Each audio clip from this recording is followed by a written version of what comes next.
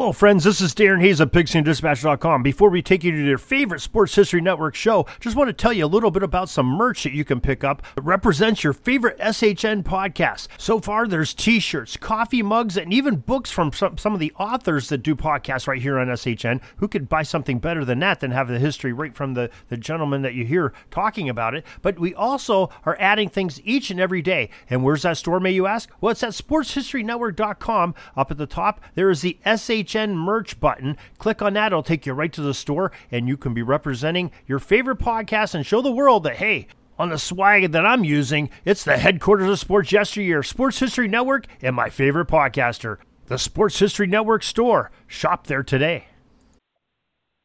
Blog Talk Radio.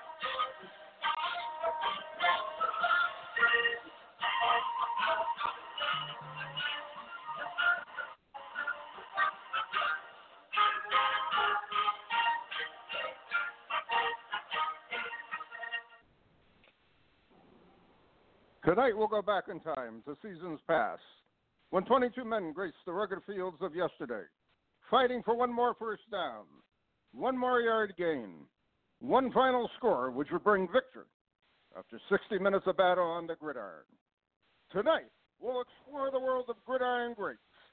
Welcome to Gridiron Greats, football history memorabilia on the Gridiron Greats Publishing and Broadcasting Network, in conjunction with Swick Enterprises, and we're live from the Wallingford, Connecticut home of Gridiron Greats magazine. I'm Bob Swick, publisher and editor of Gridiron Greats magazine, and I'll be your host for the show. Gridiron Greats is the only publication in America which focuses upon the history and memorabilia of the North American football game since its inception in 1869. We cover 150-plus years of football history and memorabilia. You can find us on the web at GridironGreatsMagazine.com. It is at this time I'd like to introduce my co-host. He is a senior contributing writer to Gridiron Greats Magazine, a football memorabilia historian specializing in pre-World War II items, in particular Red Grange, and also Seattle Seahawk items, in particular Steve Largent.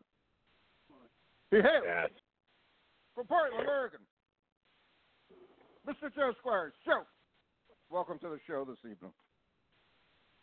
Captain, so good to be here, talking football with you a couple days in a row.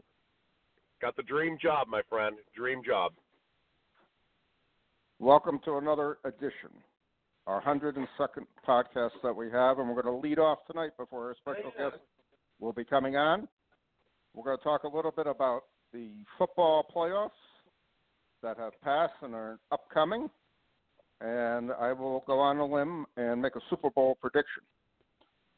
So we'll lead off by anyone who knows both of us know that we root for different teams.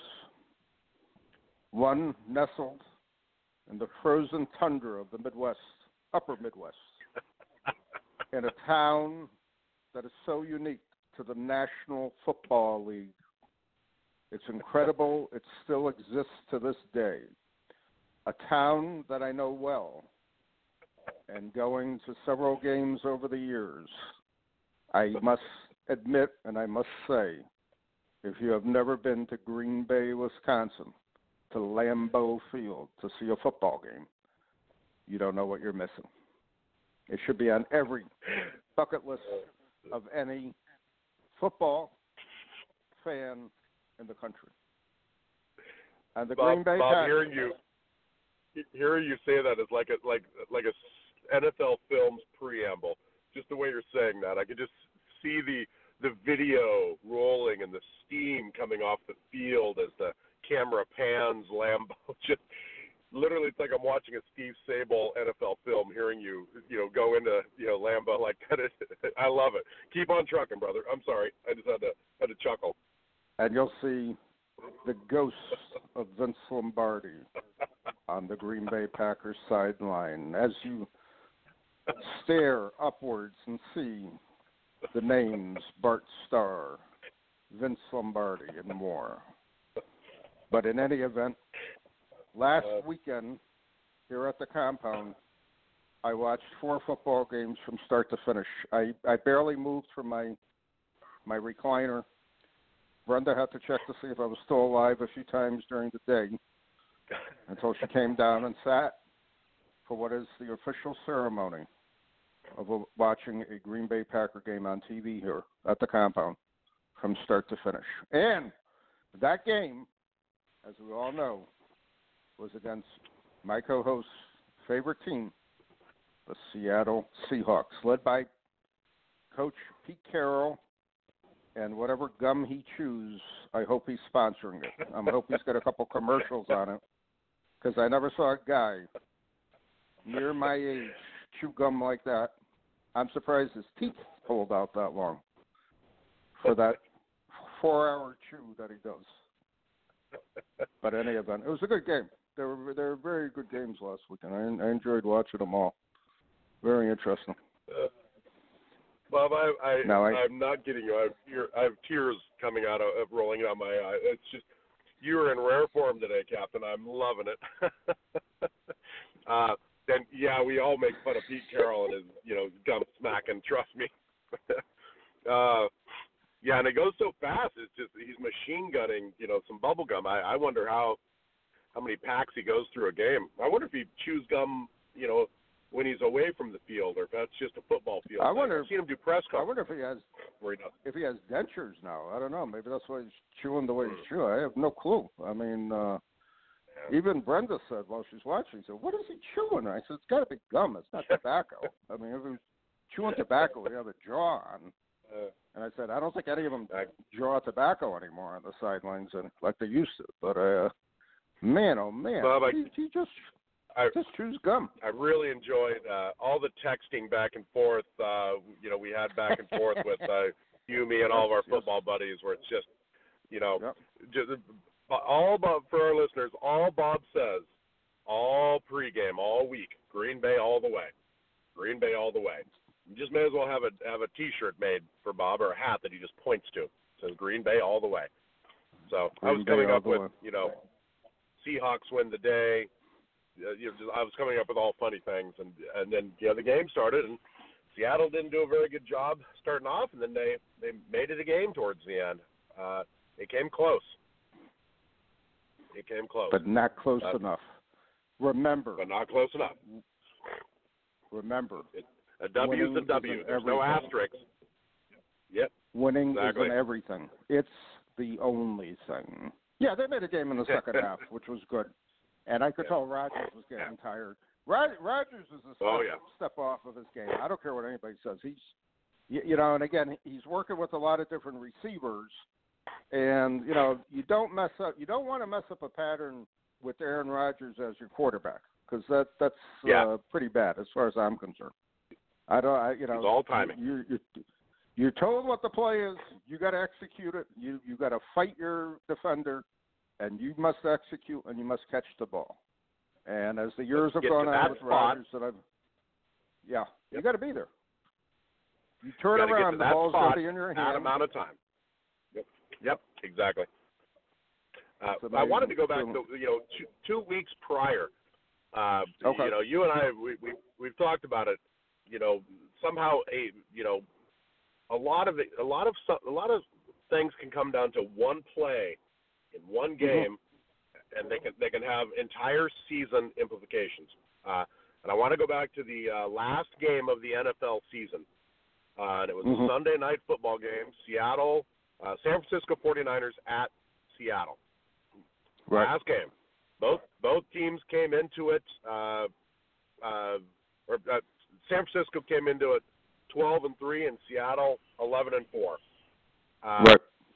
Seattle had beat San Francisco in San Francisco. So if Seattle wins, they win the division.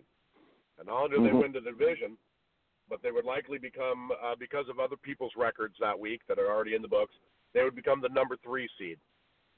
San Francisco wins, and they became the number 1 seed with a with a 13-3 record because they'd beat the Saints. So San Francisco, and it came down to that last drive with 2 minutes left. Seattle was trailing by, I think it was 5. They made it all the way down. It was fourth and 10 from the 11 or 12-yard line. Seattle made a first down, first and goal on the 1 with like 40 seconds to go. They ran up and spiked the ball. They started to trot out Marshawn Lynch, and everybody's celebrating. Second and goal on the 1 with, 35 seconds to go. The clock stopped. Everybody's high-fiving. They line up, and a delay of game happens. A delay of game on second and goal on the 1-yard line. Second and goal on the 1 is a lot different than second and goal on the 6. Marshawn Lynch trots off an incomplete pass. Fourth and goal on the 6. Seattle throws a slant across the middle to their fullback. He barely gets stopped on the 1 foot line.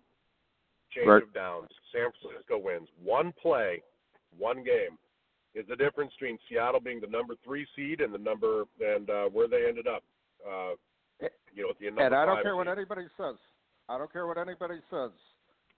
That delay of game never should have happened in your 16th game of the season when you're playing for everything on the line. That should never, ever have happened. That's something. That's a mistake you make in junior college football, not in the NFL in your 16th game of the season when you're fighting for, a number 3 playoff berth. I mean, to me, it was ridiculous. I couldn't believe what I saw. I really couldn't. Very. It was amazing. Very. I mean, that's bad coaching. That's on Pete Carroll. A delay of game penalty. So here's the ripple effect from that. Seattle drops to number 5 instead of becoming the number 3 seed, and with San Francisco becoming the number 1 seed, the Saints drop to being the number 3 seed. If San Francisco loses that game, the Saints are the number 2 seed with a first week bye. But because San Francisco wins that game and becomes the number 1 seed, Saints become number 3 seed. They end up playing the Vikings at home and lose. San Francisco loses that game in Seattle. Saints are the number 2 seed with a first week bye, and who knows? Maybe they go up. I always had I always had the Saints winning the NFC this year. They were that good. So a huge ripple effect. Not only for the Seahawks and where they stand, for the 49ers and where the Saints ended up being being placed. It was kind of interesting, and it's truly amazing. Truly amazing. And, again, I tell a lot of people here locally, because they ask me, they know I eat, sleep, drink Green Bay. They know I got a lot of contacts there, so on and so forth. And I just tell them, you have to execute every game in an NFL season like you're playing the Super Bowl. And I said, you take what I'm saying at face value. You're a professional football player. I don't buy into the argument in a 16-game season, well, we're definitely always going to lose X amount of games. Listen, you got to go out there and you got to play like every game is a Super Bowl. I don't care what anybody says. And you got to try to win, and you got to achieve whatever it is that your opponent is putting in front of you to get by and score that touchdown or get that field goal, whatever the case may be. And there's no room for excuses. And unfortunately, because we got talking media 24/7, all the sports talk shows, they got to talk about something. So they rehash everything 200,000 times over and over again.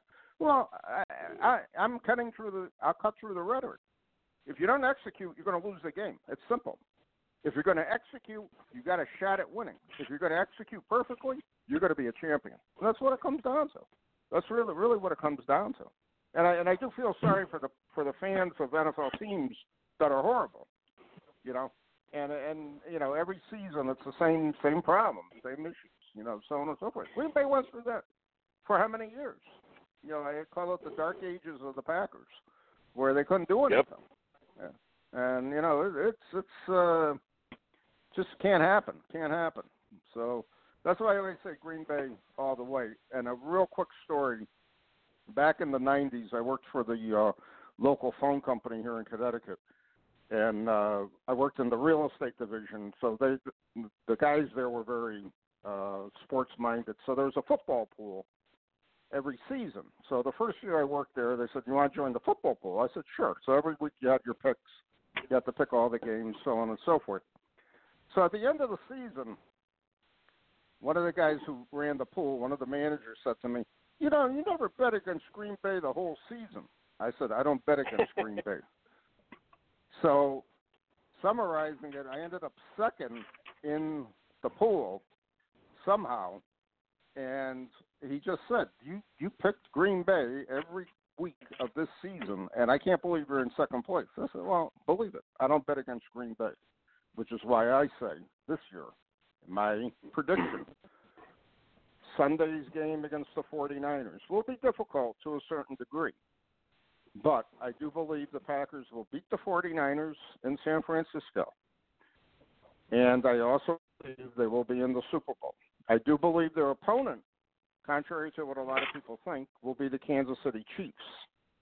And I believe we're going to see a replay of the Super Bowl of many years ago with the Kansas City Chiefs and the Green Bay Packers. And the Packers will once again overcome and be Super Bowl champions again, showing Aaron Rodgers, and here's the storyline, Aaron Rodgers and a first-year coach, a young first-year coach, wins a Super Bowl. I could be wrong, but more times I'm right. So we'll see how it plays out. We haven't even touched on the Tennessee Titans, a 9-7 Tennessee Titans with the worst record in either conference. Barely making it to the playoffs, barely. Right. At 9-7, and then nudging off 12-4 Patriots at home, and then moving on to the number one Ravens with the best overall record in the NFL, 14-2. So the number 6, 9-7 lost. I really don't understand what happened to Baltimore in that game. I don't know how they could have been that unprepared for what they were up against. I don't know what kind of film they looked at. I don't know what kind of game plan they had. But to me, they looked horrible. They really looked horrible. Yep. And it was really pathetic to watch. Pathetic. Yeah. And well, as you Henry, as you said in a text message, that's why we play the game. Yep. Exactly. And to me, Henry as a running back, I mean, the guy's a bull. He's literally unstoppable. But, again, I'm going to compare Sunday's game with the Chiefs, down 24-0 by the Texans, and the Texans making some questionable coaching moves, in my opinion, that basically dissolved their entire lead and their game victory.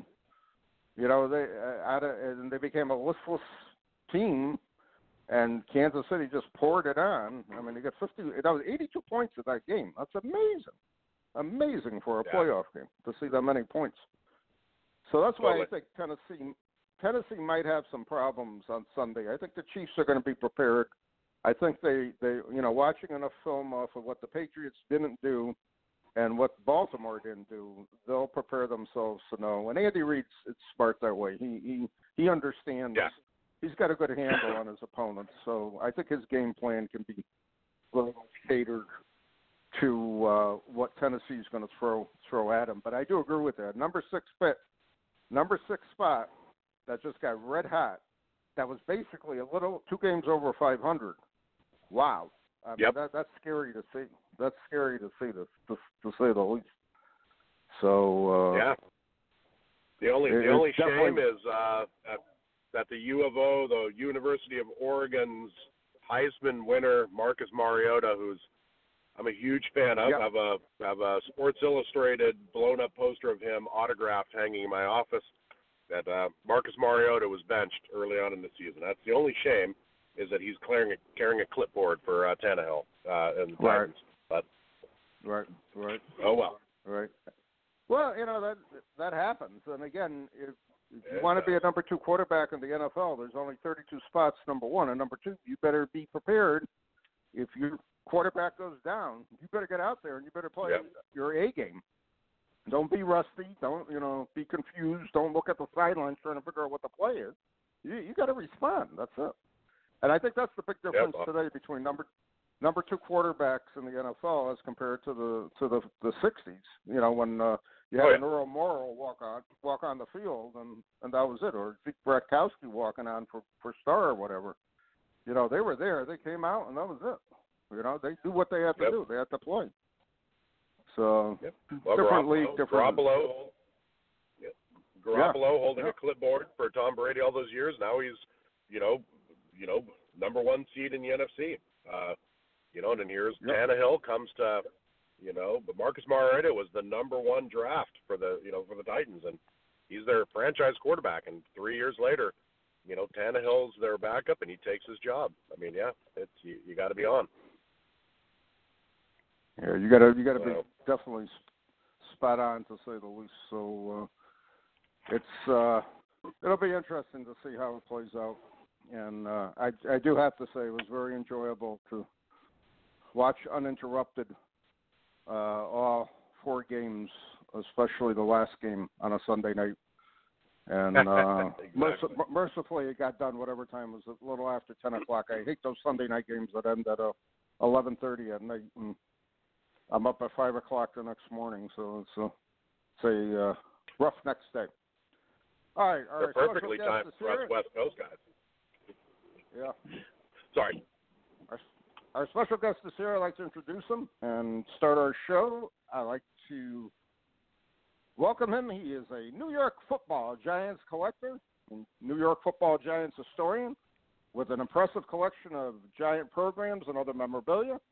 I'd like to introduce to the show tonight Mr. Larry Schmidt. Larry, welcome to the show. Thanks for having me. How you doing? Good. I'm good. I didn't realize we're neighbors. I Almost. forgot all about that. Yeah, Connecticut's not a large state. You're about an hour and a half drive from somebody. Exactly. Yeah, I'm about an hour from you if there's no traffic. Very interesting. Now, let's start off by asking and telling our audience, how'd you become a fan of the New York Football Giants?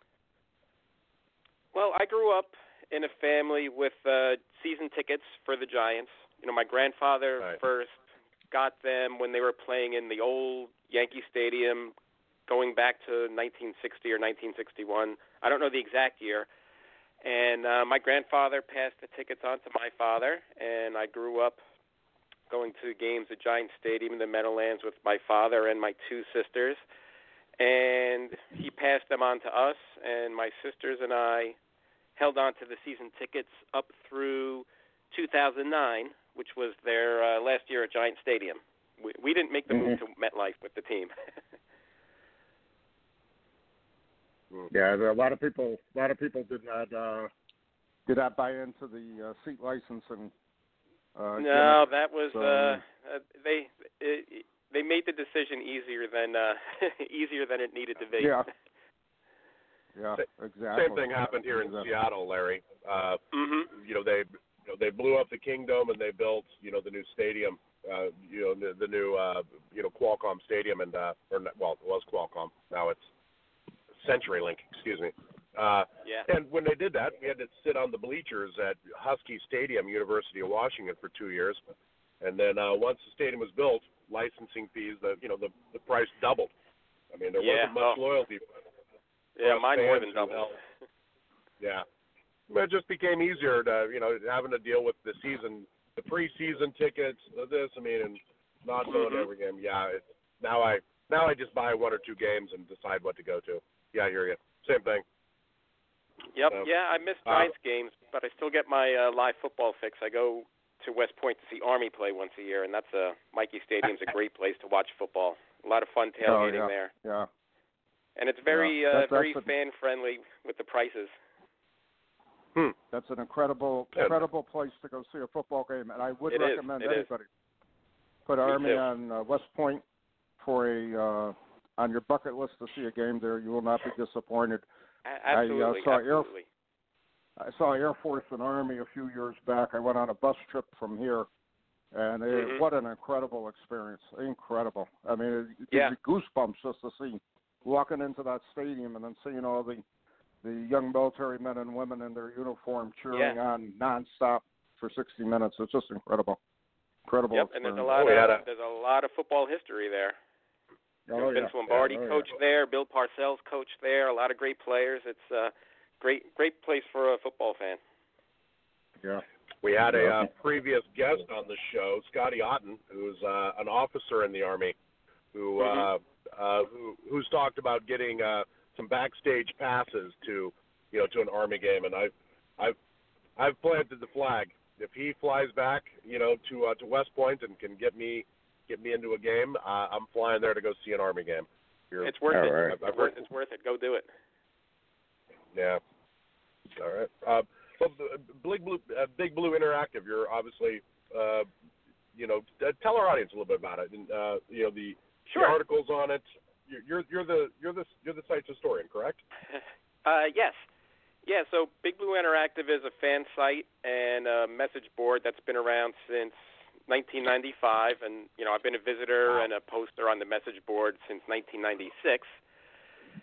And about 6 or 7 years ago, I was talking to Eric Kennedy, who runs the site, and I started to write some articles on Giants history. I started with the 1934 championship in 1938. And as I started writing, and this was as I started building my my library of old out-of-print football history books, as I'm writing an article, all these other ideas started coming to me. And as I'm writing about the 1938 Giants, I'm thinking about Paul Brown. And as I start writing about Paul Brown, I start thinking about Wyatt Tittle, and it was this huge, burst of ideas that I've had for a long time that just started coming out, and I was just cranking them out one after the other. And as I was having exchanges with Eric Kennedy, he said, I want to make you the website's historian, so I'm on the About Us section of the website. And, I haven't written a formal article in a little while because I've been busy doing other things, but occasionally I'll write, a detailed post in the forum, and it'll be based around pictures or newspaper articles that I found.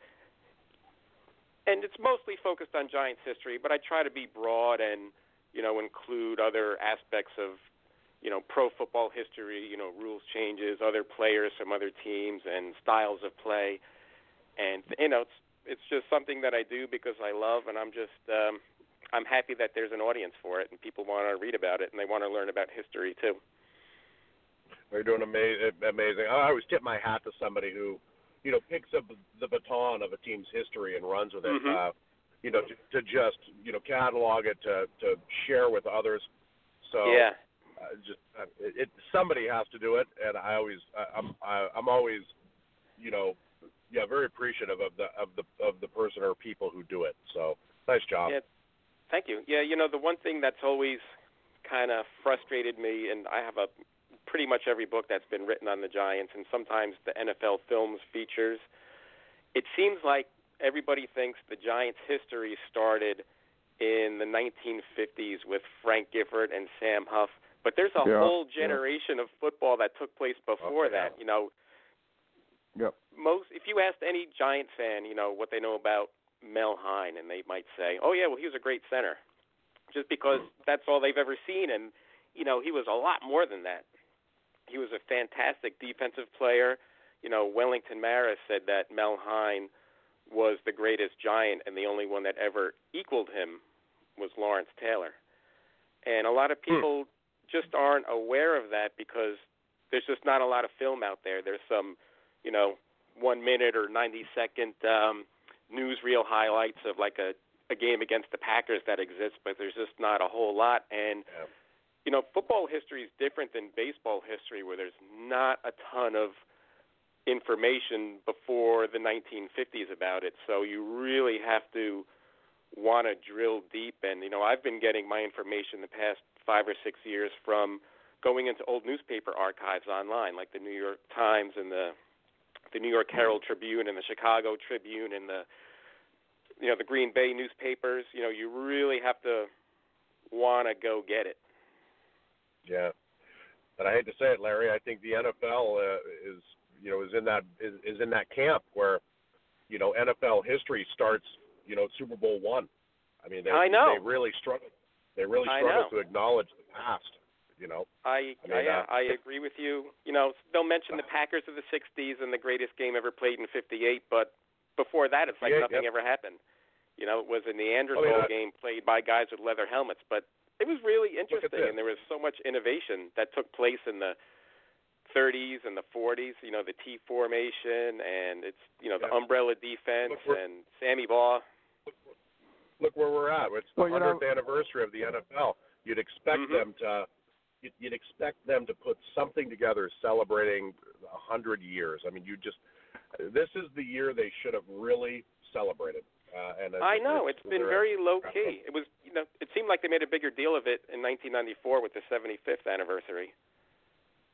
Yeah. Well, I think what they're doing, they're catering to their market right now. Number one, but number two, I've always felt the NFL has always rejected any of the different leagues that have occurred over the years, including the real old AFLs, the AAFC, obviously the AFL, obviously WFL and the USFL, and they just basically literally just wiped them off the books and that they never existed. And again, instead of understanding and incorporating it in their history, they reject it from a pure marketing point of view, and it really makes no sense to me whatsoever. And especially with the American Football League, and I don't use Super Bowl I use 1970 as they really believe that's the beginning of the NFL because the AFL was gone and they're merged. They're one league, and that's it. Everything is wonderful now, type of thing. Yep.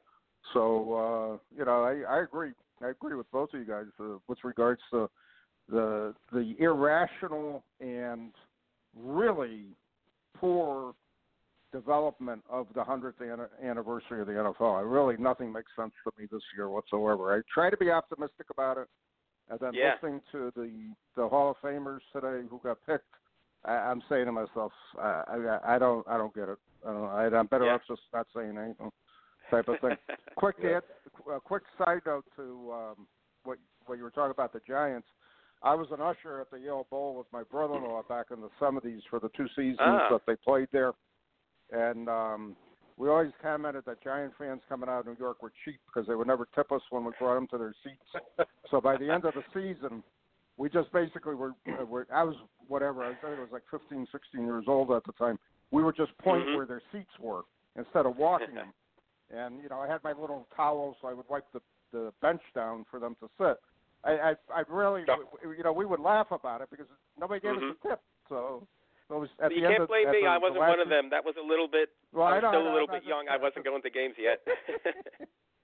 But I'm just throwing it out. It was just hysterical to watch. That we're saying, well, what okay, there's your seats, and walk up 6 rows. You're in the middle there. That's it. So, that's funny. I have a hard time envisioning a young 15-year-old, obviously mustachioed, Bob Swick, getting stiffed for a tip, for walking him down, wiping the rain off. Come on, one more reason not to like New York Giant fans. Hey, present company excluded, right? Exactly.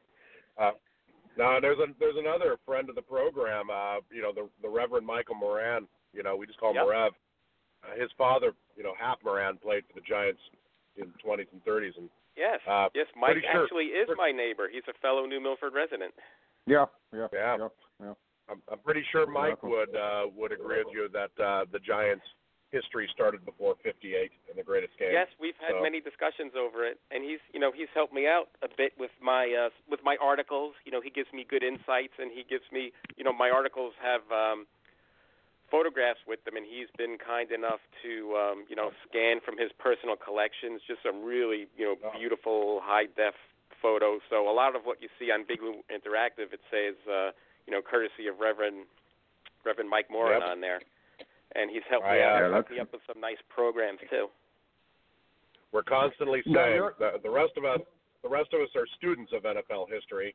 That's right. Rev, he is NFL history. He is yes. NFL history. As closely tied to it as anybody I've ever met. Larry, you're also the assistant researcher for the Gridiron Uniform Database. What's that entail? So the Gridiron Uniform Database, its 9th anniversary is coming up.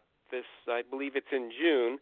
And it's a graphic website where we are attempting to visually depict every uniform ever worn going all the way back to the APFA in 1920.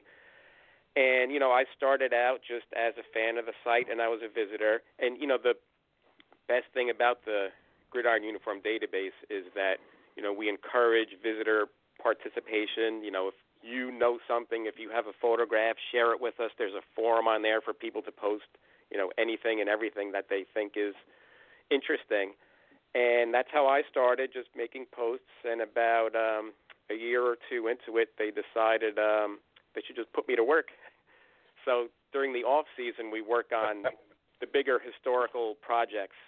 And then during the season, it's just, you know, keeping up with the current goings on. And that's where I got, you know, most of my access for newspaper databases was doing the photography research, because there's only so much you're going to find on Google Images and Getty Images, and it's going into the newspapers because they'll, you know, going back to the 1930s and 1920s, that's where you're going to find most of them, and they're also the most accurate because a lot of the photographs that you see on Associated Press or Getty, they're misdated. But the newspapers are the most accurate because they were, you know, the photograph was taken the day before, and it's in there with the game story. So it's just, you know, like anything else about football history, it's, you know, you have to want to get it, you have to be willing to drill down, and it's just something that we do because we love it.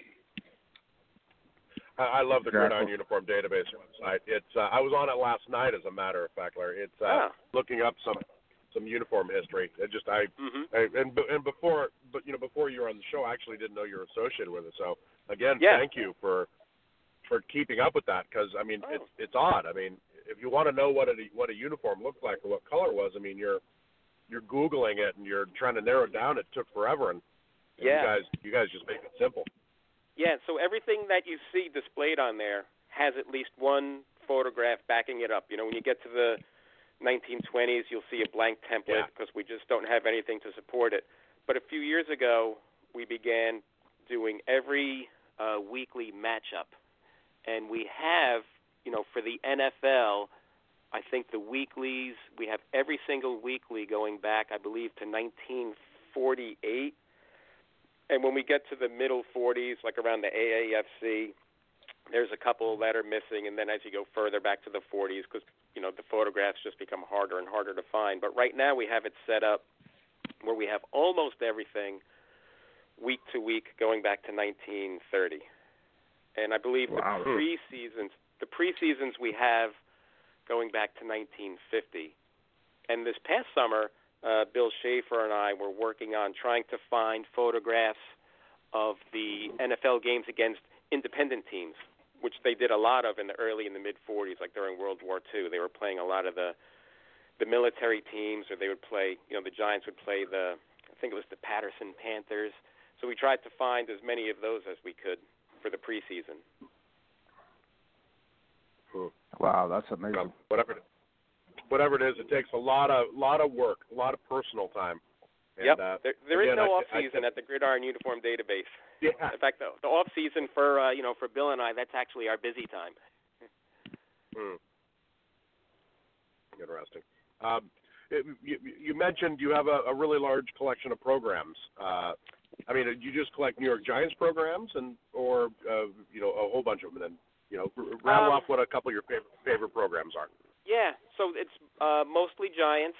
I have my favorites are usually the oldest ones. I have my earliest one was the Giants and the Bears from November 1934. Ken Strong is on the cover. And that was the season. Yeah, that was the season they ended up playing the Bears in the sneakers game. That's these old programs. Aside from the historical relevance, they have nice. There's a good photograph of Red Grange in that one. I have the season finale games. The Giants played against the Redskins at the Polo Grounds in 1938 and 39. Those were two games that the Giants needed to win to get into the championship game. And the 1939 game is one of the it's kind of an infamous one because the Redskins had attempted a field goal at the very end, and they called it no good, but the Redskins thought it was good, and there was almost a riot on the field. And I have my number one favorite is from 1940, the Giants and the Dodgers, Mel Hein Day. So almost the whole program is dedicated to Mel Hein. Yeah. And there's a nice two-page spread where there's, comments from Bert Bell and George Halas and a whole bunch of NFL people, talking about Mel Hein. That's a really good one. I have Tuffy Lehman's Day. Tuffy Lehman's Day, December 7th, 1941. Just for the date on the cover, that's a good one. And, some of my favorites, I have a few from the 1950s. I mentioned Paul Brown earlier. Through the 1950s, I'm trying to add to my collection of Giants-Browns programs. I have the one from the Polo Grounds in 1950. I have them. My newest ones I just got for Christmas. 1958, the Giants played the Browns on consecutive weeks at Yankee Stadium. On December 14th. December 14th was the game where Pat Summerall kicked the field goal in the snow to force the playoff. And then the week after was the Eastern Conference playoff where the Giants played the Browns and the Giants shut the Browns out, and that sent the Giants into the championship game against the Colts. So I enjoy them for historical significance, but I just love reading them for fun. It's just something that I enjoy doing. It is. Do you have a program from that 58 championship, greatest game? I don't have that one. It's a little out of my price range. The ones like that, I'm a little bit more modest. But, who knows, one day down the road, maybe I can work something out. I saw a scan of it once, and it's kind of cool because they show the Giants team, and there's very young Vince Lombardi there. There's a Landry. That is a staff akin to Bill Walsh, 49ers, in the 80s, the coaches he spun on. I have the Giants media guide for 1954, which was the first year with Jim Lee Howell and Vince Lombardi and Tom Landry, and I have it right in front of me, right there on page 5. There's the picture of the coaching staff, and there's 2 pages just talking about all the credentials that all the new coaches have, because at the time that was kind of a big deal because Steve Owen had coached the Giant team for 23 years, and Giant fans hadn't been exposed to, they all grew up with, Steve Owen is the Giants, so they had all these new faces. So that's one of my favorite programs too, or that's a media guide. Very cool. Now you have some autographs too. Can you tell us about those?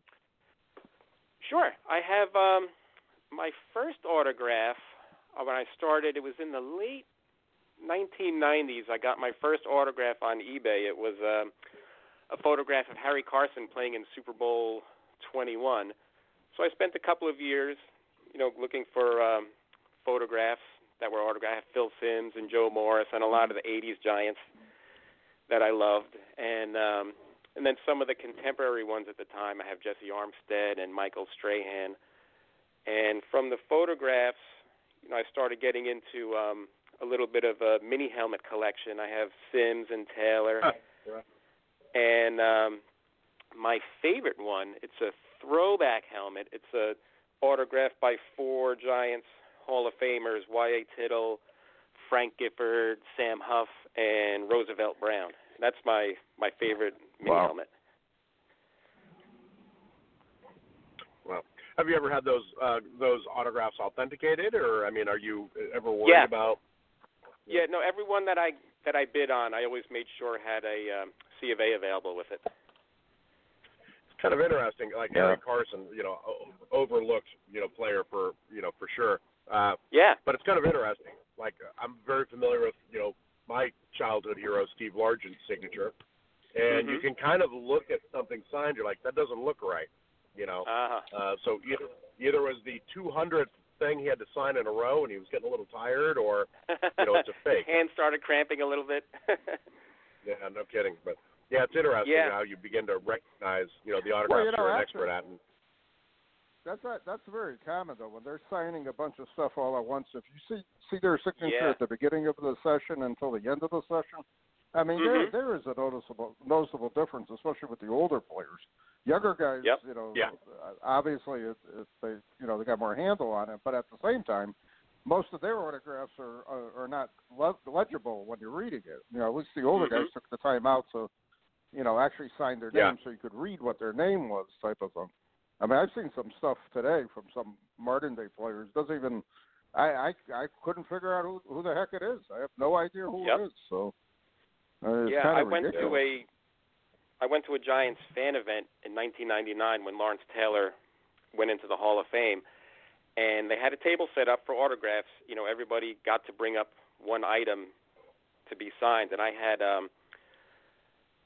have an authentic jersey that I got when I was in high school. That was number 56 that I wanted him to autograph, and I bought a picture of him at the podium to have signed that my wife stood in line to get, and we had to stand in line for LT's signature. I'm not, 20, 25 minutes, because it was just a mob scene. He was like a rock star, and it was just, you had to stick your hand up, and there's, everybody's reaching something to him, and he would just take it, sign it, and he, could barely even look up and make eye contact. But then to the table just to the left, there were these two guys, and I look, and it was Harry Carson and George Martin, and I just walked over, and I said hello. I shook their hands, and they chatted with me a little bit. They were just super friendly guys, and at one point, Harry Carson just kind of looked over toward LT, and he just kind of shook his head, because it was just such a. He was like a rock star, and half the people there, I don't even think knew who Harry Carson or George Martin were. Oh my God! Yeah, but I did right away, and I got the Yeah, so those are the items that I had signed in person. The 1980 football set is one of my favorites. The Harry Carson card in there is one of my favorites. I just dig that card. So that must be a pride hit to be a pro football. And like I said before, Harry Carson is no slouch. I mean, he's a good player, and to be sitting there alone while the line is 20 minutes deep for LT, it's got to be a tad bit pride swallowing. A little bit, but I also think they kind of were enjoying the anonymity a little bit too. I don't think they wanted to be that famous. It would be a little overwhelming. Larry, do you remember when Beasley Reese was on Channel 30? He was the sports announcer. This was quite a few years back. And I remember he would do promotions for WVIT at the time, and then he would sign. Real nice guy to talk to in person, and it was very, very pleasant on the air. So I remember him. That just popped in my mind when you were talking about roughly that time period. Yeah, I know he ended up, I think, doing television in Philadelphia for a while. Yeah. It was kind of weird, a giant in Eagles country. Yeah. He was in Hartford. One behind the enemy lines. Yeah. He lived near one of my friends, and he always told me that he was a real nice guy to talk to. Went out of his way to say hi to everybody. Very, very pleasant. Yeah, Larry, you also mentioned previously you had a media guide in front of you. I mean, is that something you collect? Is that Yeah, I have a bunch. I don't know the exact count. I have, starting from 2005 to 1971, I have just about all of them. I'm missing a couple in the 90s. And then I have 3 or 4 from the 60s. I have 4 or 5 from the 50s. and my earliest one is 1946. And wow. Those they're invaluable when it comes to research, because there's so many websites. There's Pro Football Reference and the Pro Football Archives where you can get yardage statistics and numbers, but the media guides and game programs, they have anecdotes and little factoids about players or coaches that you just can't get anywhere else. Totally. I've always said they're just fun to read, and that. Yeah, the advertisements in some of them are a kick. Are so overlooked to collectors for some reason. Yeah. I never could understand that. Anybody, they are. Say you're a Giants fan. To me, it's at least own like one from each decade is something better than nothing. But the way they're ignored by so many collectors, it never made sense to me. It really doesn't. Yeah, sometimes like on eBay, you can find someone selling 4 or 5 for a decent price. Yeah. Which is how I've gotten some of mine. That's how I got my collection from the 80s. I got a whole bunch in one shot, and it's a bargain. And it was like $100 for 10, but that's $10 each, and that's a bargain. Right. And I use them for when I write my articles, and I'm not embarrassed to say I just kind of like to read them for fun sometimes too. I was just going to say it's got to be really cool to reread those, like you mentioned earlier. I mean, I live in Portland, Oregon, and I bought an old program from the Portland Rockets, like 1933 or something like that. Nice. Playing a game, and I read every single article. I looked at every ad because it was kind of cool to see like a suit manufacturer in Southwest Portland. It was really cool to read, and I about every other year I break it out and reread it again. Yep. Yeah, I do that. The early part of the off season. After the Super Bowl when there's not a lot to do during the winter. That's when I kind of, go to the bookshelf and I look at the programs or I look at the media guides. Yeah. To me, it's just you're reading history, and especially stuff from before World War II that still is in existence today. To me, is rare, and you're reading the history of the game as it happened. I mean, that's what it really comes down to. Like Charlie Connerly's second year, the Giants hired Allie Sherman to be their T formation expert because the Giants were trying to transition from the A formation and the single wing to the T formation, and they brought in a special coach for that. And it ended up taking them until Jim Lee Howell and Vince Lombardi took over, where it finally happened for good. But the Giants kept toggling back and forth between A formation and T formation, and a couple of times they actually drafted a quarterback just to play the T, and they'd switch, Connerly or someone like Travis Tidwell, whether they wanted to play the T formation or the A formation for a particular game. Or sometimes during a game, they would play a half. One half Connerly would play from the A formation, and then the second half the other quarterback would play for the T formation. And that's stuff that you find in newspapers. Exactly. Wow. It's amazing information, and to me, it's just so overlooked. Paper, media guides, programs, yearbooks, the annuals, Illustrated Smith, Illustrated Football annuals, all that they're time stuff. capsules. Yeah, exactly. I'm just so surprised it's just not as popular. I know in other sports, I know in baseball it's very popular, but in football, for whatever reason. I know. Yeah, the baseball much, fan culture is different than football. Yeah. Exactly. In baseball, history is revered. In football, it's kind of a niche interest. Yeah, that's still evolving. Baseball collectors. Baseball collectors are a totally different breed than than us football collectors. It is interesting, Yeah. It's amazing. Hey, Larry, a final question as we're getting close to our ending here. Any advice for beginning collectors? For me, it was just following my passion. It was something that I enjoyed. I started with just making a purchase on eBay, an autographed picture, and I began filling up a wall with autographed photos, and then it became mini helmets, and then, I really found what I enjoyed, with programs and media guides, and I buy books from used booksellers, and it's just blossomed into this whole other thing where I write articles, I do uniform research, and from my articles, this past year I was invited to be on the Giants television on their show Giants Chronicles, because they found me because I had written an article about Emlyn Tunnell and Roosevelt Brown, and they were doing a show on Roosevelt Brown this year, and they found the article, and they just asked me to come down. And, just from some very innocent, having fun, getting an autographed picture, over the past 21, 22 years, it's just kind of been a path that I followed, and my collection just kind of, it's like a timeline of my interest over time. Yeah, it's amazing, an amazing evolution, and your knowledge of the New York Giants is just incredible. It was funny you were saying you got invited to be on the Giants show, and I saw a clip of it. I'm pretty sure John Verparian out of White Plains. He's in the Professional Football Research Association. Mm-hmm. He does a lot of baseball stuff. He has that show, Beyond the Game, that he does for the local public TV. So a couple of weeks ago, I drove down there to do the show again. I've done it probably like 4 or 5 times now, and it never ceases to amaze me. Somebody out of the blue watches it, and then I get this inquiry about something that they have or whatever. And it's good. It's a good thing. You're presenting something different, and it's educational at the same time. And people watch that.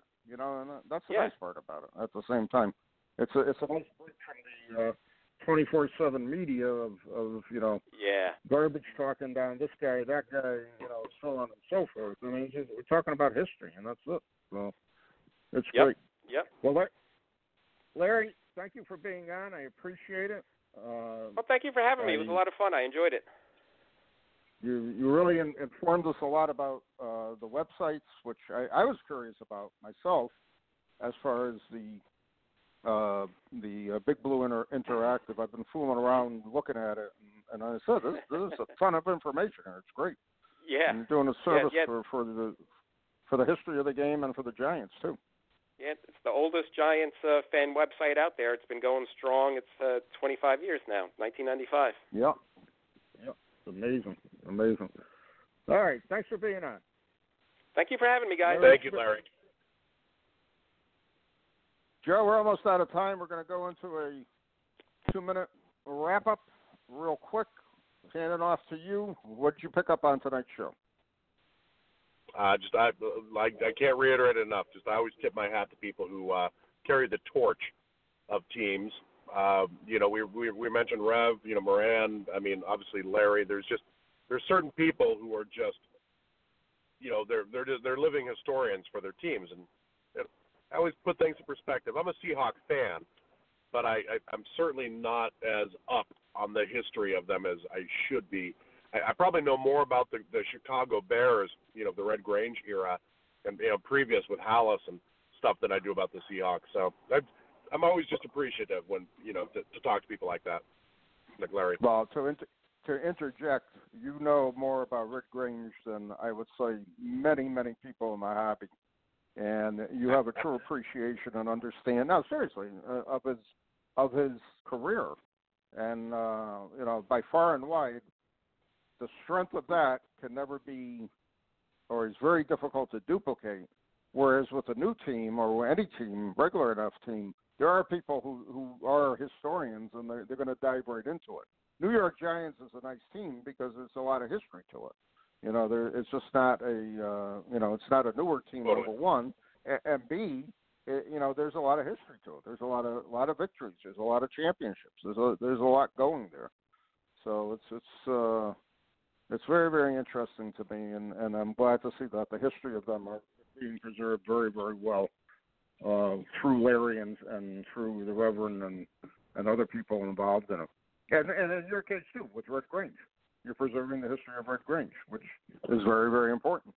A lot of people don't understand Red Grange. They don't know the context of really what happened in the years that he played and what he actually did for the professional game. So it's it has to be, the story has to be told. I don't care what anybody says. All right, we're down to about a minute. Joe, final thoughts. Best seat in the house. There are times where I just sit back and listen. I know I say that all the time, but every time I'm listening to two people, you and another person talk football, I sit back and listen, and sometimes I forget I'm supposed to be part of the conversation. Yeah, it's fun. You always say you got the best seat in the house, and I got the best business chair here doing this, because it's just something that it's a story that needs to be told, and it hasn't been told for such a long time. So I'm so glad we do this podcast and we can, bring forth all this information and ideas and concepts as far as the history of the game, memorabilia of the game, the teams, the players, the collectors. It's what it's all about. All right, we're out of time. Thanks for listening. Check out our website, GridIronGreatsMagazine.com. Thanks for listening. Hey there, sports history fan. This is Arnie Chapman, a.k.a. the Football History Dude, and I wanted to thank you for stopping by to listen to another episode here on the Sports History Network. Our podcasters are passionate about uncovering and sharing sports stories from yesteryear. And if you didn't know it already, we have over 30 shows across the network covering all sorts of sports history topics. In fact, here's a glimpse into one of our awesome podcasts here on the network. Do you wish you knew more about the 100 seasons of the NFL? You're in luck, because you found the Football History Dude podcast, where each episode is a journey back in time to learn about the rich history of the NFL. From the founding of the league in an auto showroom, all the way to what it is today, America's favorite sport and a behemoth of an industry. My name is Arnie Chapman. Football is my passion, and I want you to come along with me each week to explore the yesteryear of the gridiron. So hop on board my DeLorean, and let's get this baby up to 88 miles per hour. How about that? I bet you're super hyped to go listen to that new podcast, right?